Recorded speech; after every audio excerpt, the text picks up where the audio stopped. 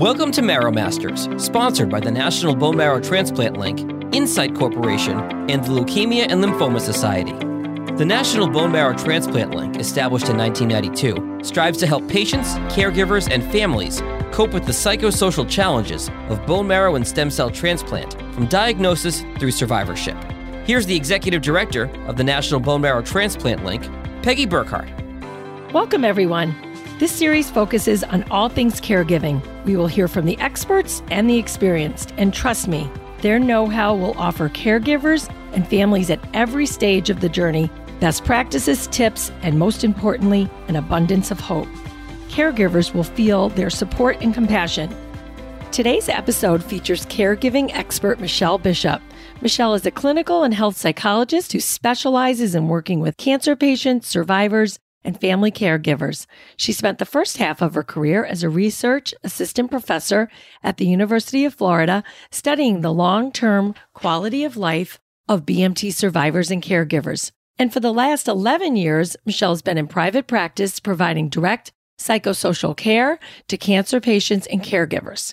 Through all these years, Michelle has been a friend and has collaborated with the National Bone Marrow Transplant Link, BMT InfoNet, and Be the Match on a number of projects. Thanks for being with us today, Michelle. Hi, Peggy. It's great to be here. I'm so glad you're focusing on family caregivers. I know when you interviewed the caregivers for this series, you heard some amazing stories and got excellent tips and ideas of how they made it through. Absolutely. What will you be talking about today? Well, I thought today I'd focus on some of the kind of broad brushstroke themes of the caregiver experience and lay out a kind of roadmap focusing on ways to build resilience for the caregiver journey.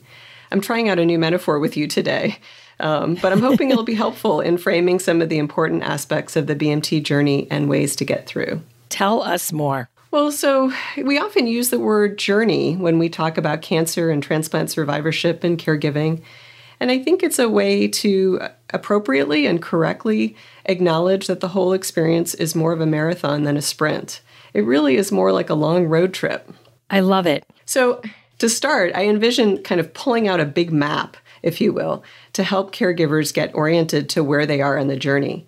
I think it can be helpful to see where you are in relation to the whole picture. It's, of course, important not to get ahead of oneself and to get too concerned about the future, but I think it's helpful to see that this is a different kind of road trip than, let's say, dealing with a broken bone or a specific surgery. Those events tend to have a beginning, middle, and an end, and then things go back pretty much to where they were. But with the BMT road trip, we can't actually see the final destination, and we don't really know exactly how long it's going to take. So we need to plan differently and be mindful along the way. So it'll be helpful to understand that there are many roads we may travel to get to the end, and that there will actually be distinct stages of the journey as well. For example, the period of transplant and early recovery at the transplant center, the transition home and ongoing recovery. With allogeneic transplant, there may be additional roads dealing with graft versus host disease. So, as you know, with road trips in general, sometimes they go really smoothly and we get there quicker than we thought. But oftentimes there are a lot of unexpected twists and turns and maybe some roadblocks and delays and even some detours. So it's really important to figure out, how do we build resilience and stamina for a longer road trip? So that's what I thought I'd focus on today in the time that we have. So this is great, Michelle. So where would one start? Well, the first thing I think most people do as they're embarking on the journey of BMT, and certainly it's true when they're about to embark on a long road trip, is that they get information. They do research, they ask questions, they may read about the diagnosis, treatment, what to expect with transplant. They may talk to other people who've been through it. The good news is that there's a lot of great information out there, especially through wonderful organizations such as National BMT Link, BMT InfoNet, and Be the Match. Now, that being said, it can sometimes feel overwhelming with all that's out there, but it's important to remember that you can just focus on what you need to know now, and then can keep going back to those sources as you travel further down the road. Also, typically in the first stage of transplant, the transplant team, they're wonderful purveyors of information and support, and they really help patients and caregivers navigate the different aspects of transplant and the early recovery phase. There's a lot for caregivers to do during this phase. There's a lot of planning, organizing, and arrangements to be made. The family may have to physically relocate to the transplant center for a period of time, figuring out work and childcare. But hopefully they're getting a lot of support from family and friends with food and errands and transportation and different things that they need. Sometimes it can be really stressful to field all the calls from family and friends about how the patient is doing or what they can do to help. So there's some great tools out there like CaringBridge and MealTrain, lots of helping hands. These are internet-based technologies that one can use to communicate with their support team to help the support team help them. It's also a time when the caregiver is often in the role of patient advocate with the medical system. They're the patient's voice and the spokesperson. Caregivers talk about how they end up learning all kinds of things, essentially being trained as nurses, learning to monitor symptoms and manage medication as they prepare for the next stage of the journey when the patient is released to go home.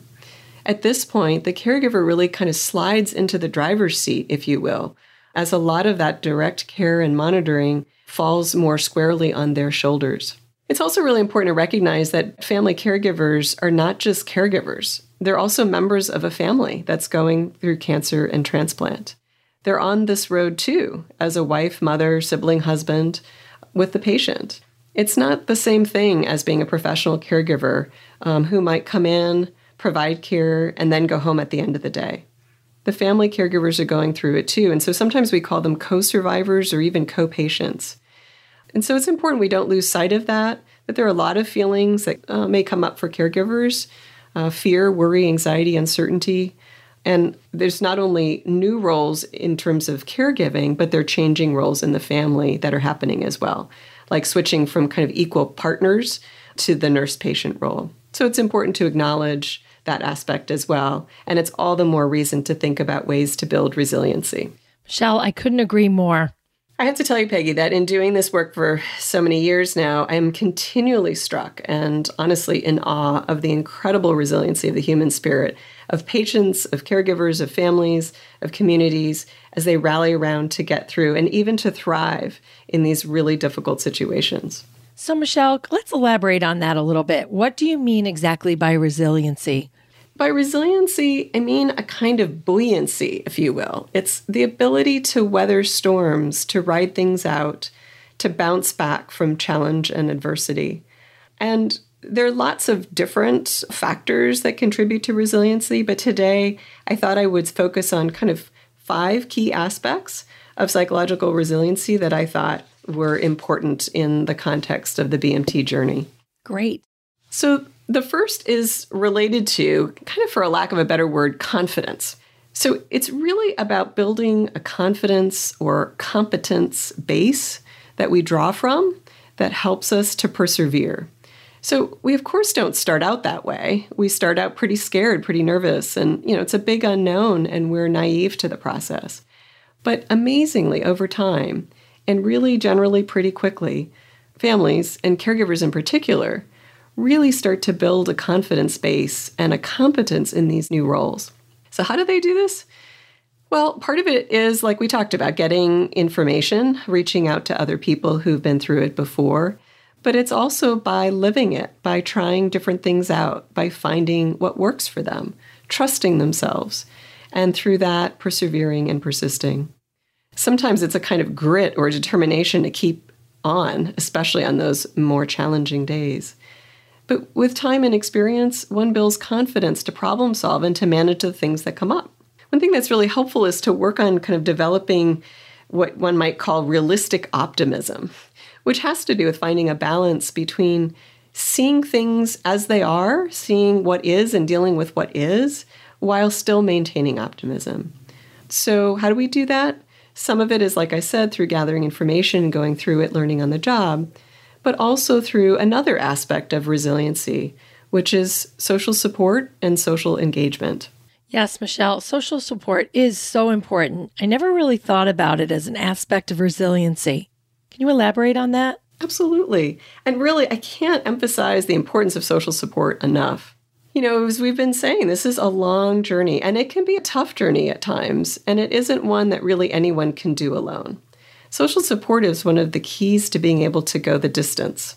And there's so many great sources of support. There's no reason to do it alone. Sometimes caregivers are reluctant to reach out for help or to receive help. But not only is it helpful and it makes a difference, But one can think about it that it's also a gift to others when you allow them to help. You know what it's like when you want to help others and how good it feels when you can make things a little easier for them. So when you let someone else do that for you, you're really giving them a gift. You're letting them in. I will add a little tip here that often friends and family may say to the caregiver, so let me know how I can help.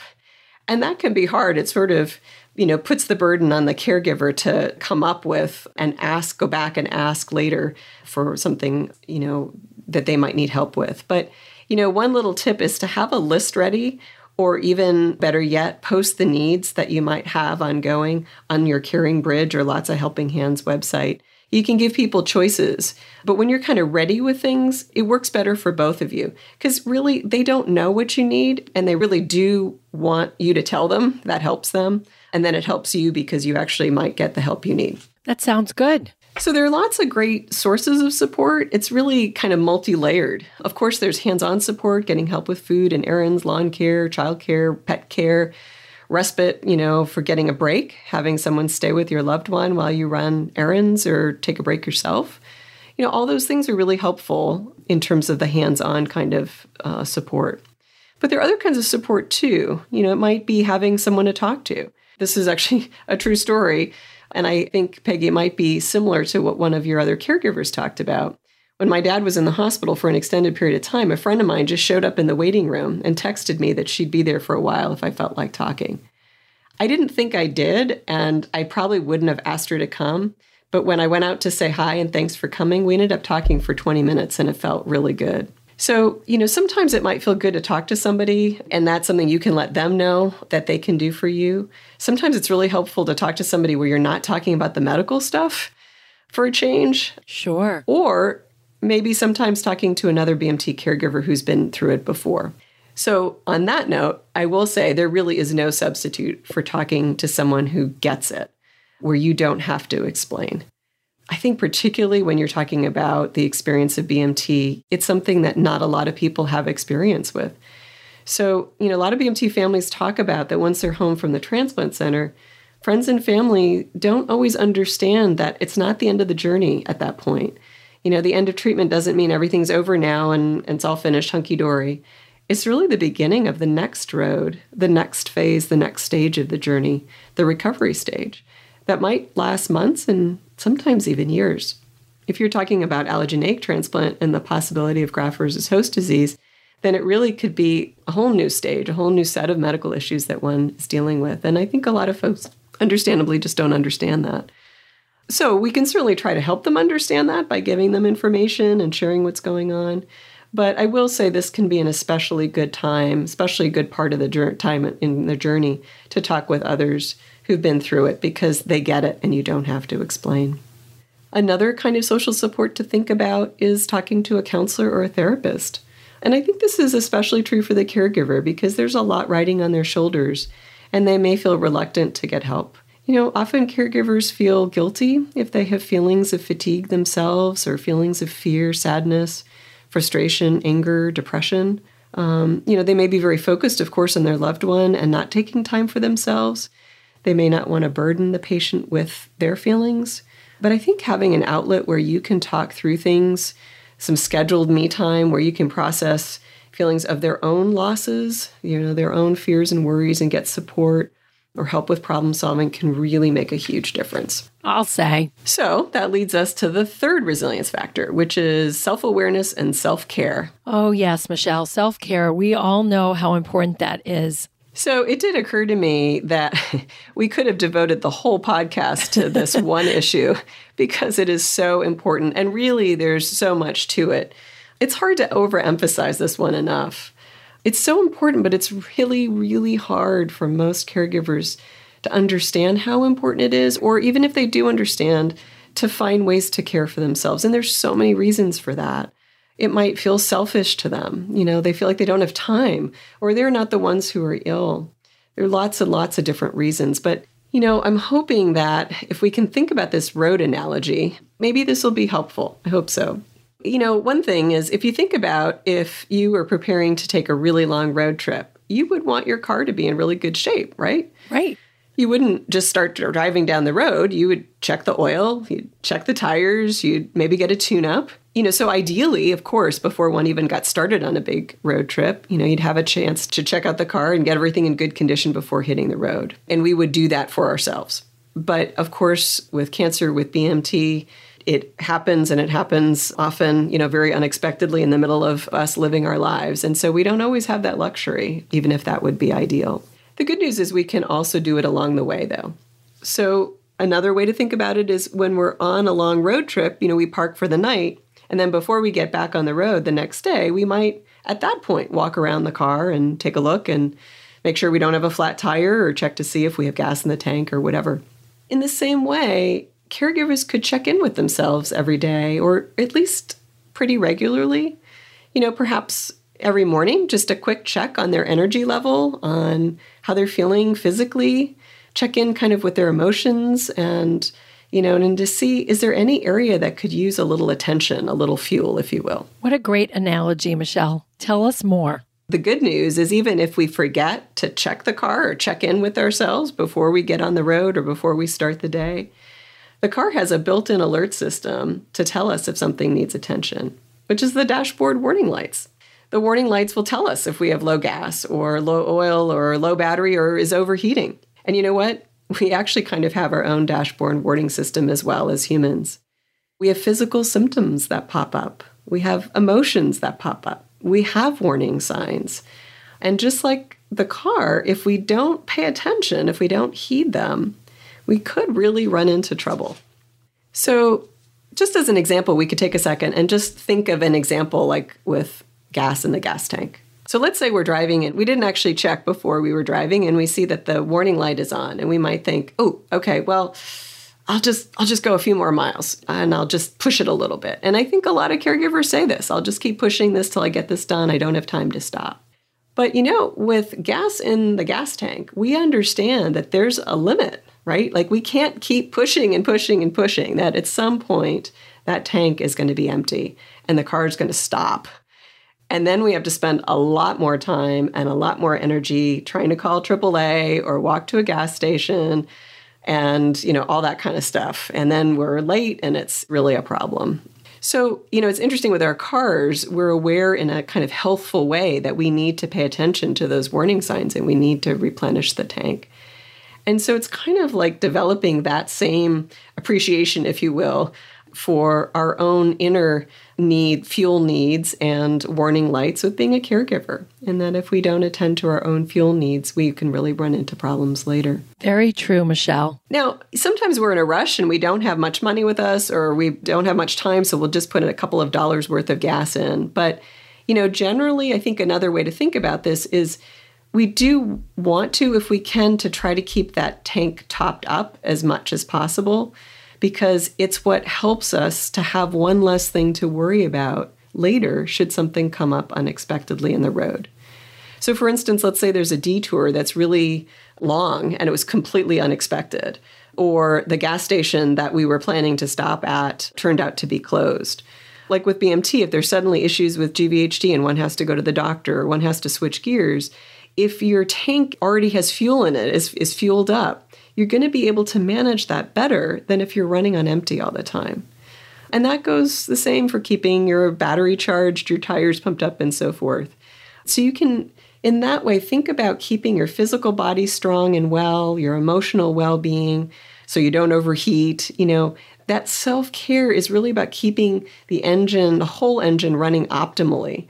But it's also a type of resilience in that you'll be ready and in the best condition to weather unexpected storms. So in this way, we're seeing self-care as building resilience. And it's not fluff, it's not optional. It's really a way that you hold the key to long-term success here. So this actually leads to the next aspect of resiliency, the ability to be flexible and adaptable. Wow, Michelle, I never thought of that one before. Let's hear some more about this. Being on this road, on this journey, one thing we can be fairly certain about is that it's not usually a completely straight shot. There can be a lot of twists and turns, a lot of unexpected delays and roadblocks. Honestly, sometimes it takes a whole lot longer than we thought to get where we're trying to go. So again, the more we can try to build in a flexible and adaptable approach, the less suffering we are going to experience, the less frustration and heartache. For instance, just understanding that this is the nature of this trip, the nature of this road. It isn't always smooth sailing or a straight shot. We won't be able to plan it out ahead all of the time, and we will experience some unexpected issues. But just understanding that can actually be really helpful psychologically, because it shapes our expectations, and then we aren't surprised or frustrated or disappointed should something happen along the way. But also when we build those other areas of resiliency that we talked about, the confidence competence piece, which included that ability to problem solve and persevere, when we build up our social support system and we have lots of different resources in terms of kinds of support, when we have been pretty good about trying to keep ourselves recharged and refueled and okay, we're going to find it much easier to successfully navigate those unexpected twists and turns because we've already got resources there. If you think about it, if we have tires that are worn down and worn thin or flat, it's much more difficult to respond quickly and swerve out of the way of a roadblock. Or as I said before, if we have a full tank of gas and there's a long detour, we know we're okay. We're not going to freak out. So all those things really help in terms of building that flexibility, adaptability. A few other things I think are lightness, if you will, humor, being gentle with oneself. Caregivers can be really, really hard on themselves and can put a lot of pressure on themselves. But you know what? There are no mistakes. There's just learning. You're learning as you go.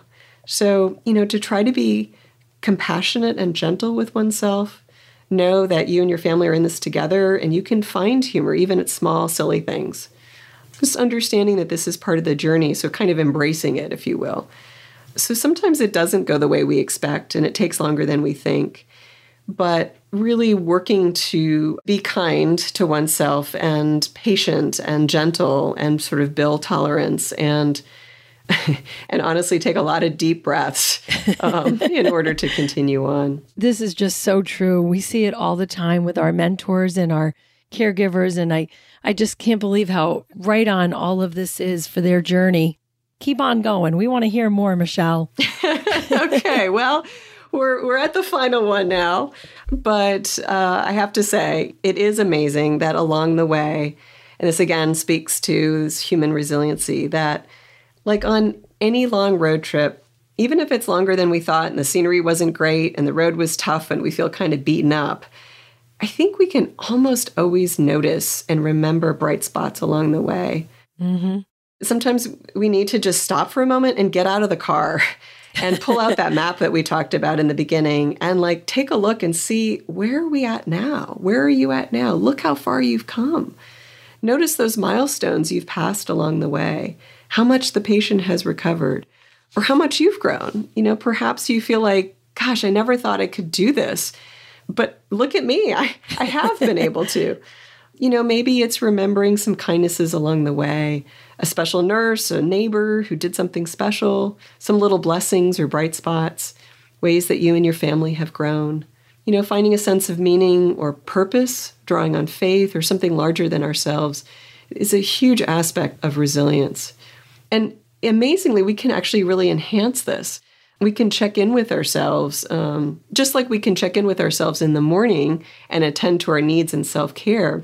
One thing we can do is check in with ourselves at the end of the day and sort of see, are there any positive things we can notice, no matter how small? Are there ways that we can acknowledge that we did okay? We came this far. We can feel good about something we did. We can think about things we might be grateful for. And especially in the face of adversity, this really can make a difference. Absolutely. So I know we're coming to the end. So just to take a moment to recap, I do hope these things might be helpful for folks, no matter where they are on their journey.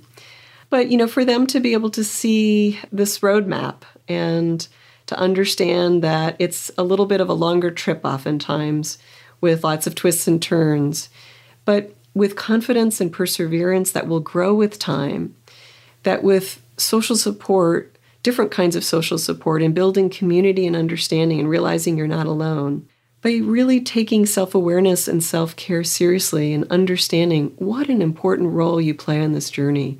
You are the vehicle, really, and that you taking care of yourself really does affect everyone else in positive ways.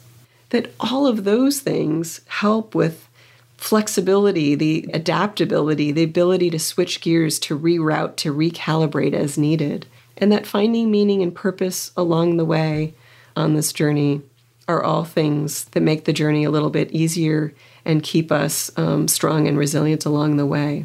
All these things can really make a difference. So you could be one of those stories, the people who are really proud of their cars. They say, hey, my car has 300,000 miles on it, and it might have dings and dents, but it's still going strong. And that's what we wish for you. Thank you, Michelle. I just love this. Next time I'm driving down the road, I'm going to be thinking about this myself. I think a lot of this applies to everyday life for all of us, in fact. Thanks. To take care of ourselves and be kind to ourselves. So thank you very much. Oh, thank you, Peggy. And I thank the National Bone Marrow Transplant Link so much for the opportunity to speak today. And I certainly thank all those who are listening today. Thank you, Michelle. This has been the Marrow Masters Podcast. Feel free to share this episode via text, email, or social media. To hear more, subscribe for free to Marrow Masters in your favorite podcast app. To learn more about the resources available to both patients and caregivers, check out the National Bone Marrow Transplant Link at nbmtlink.org. That's nbmtlink.org, or just follow the link in our show notes.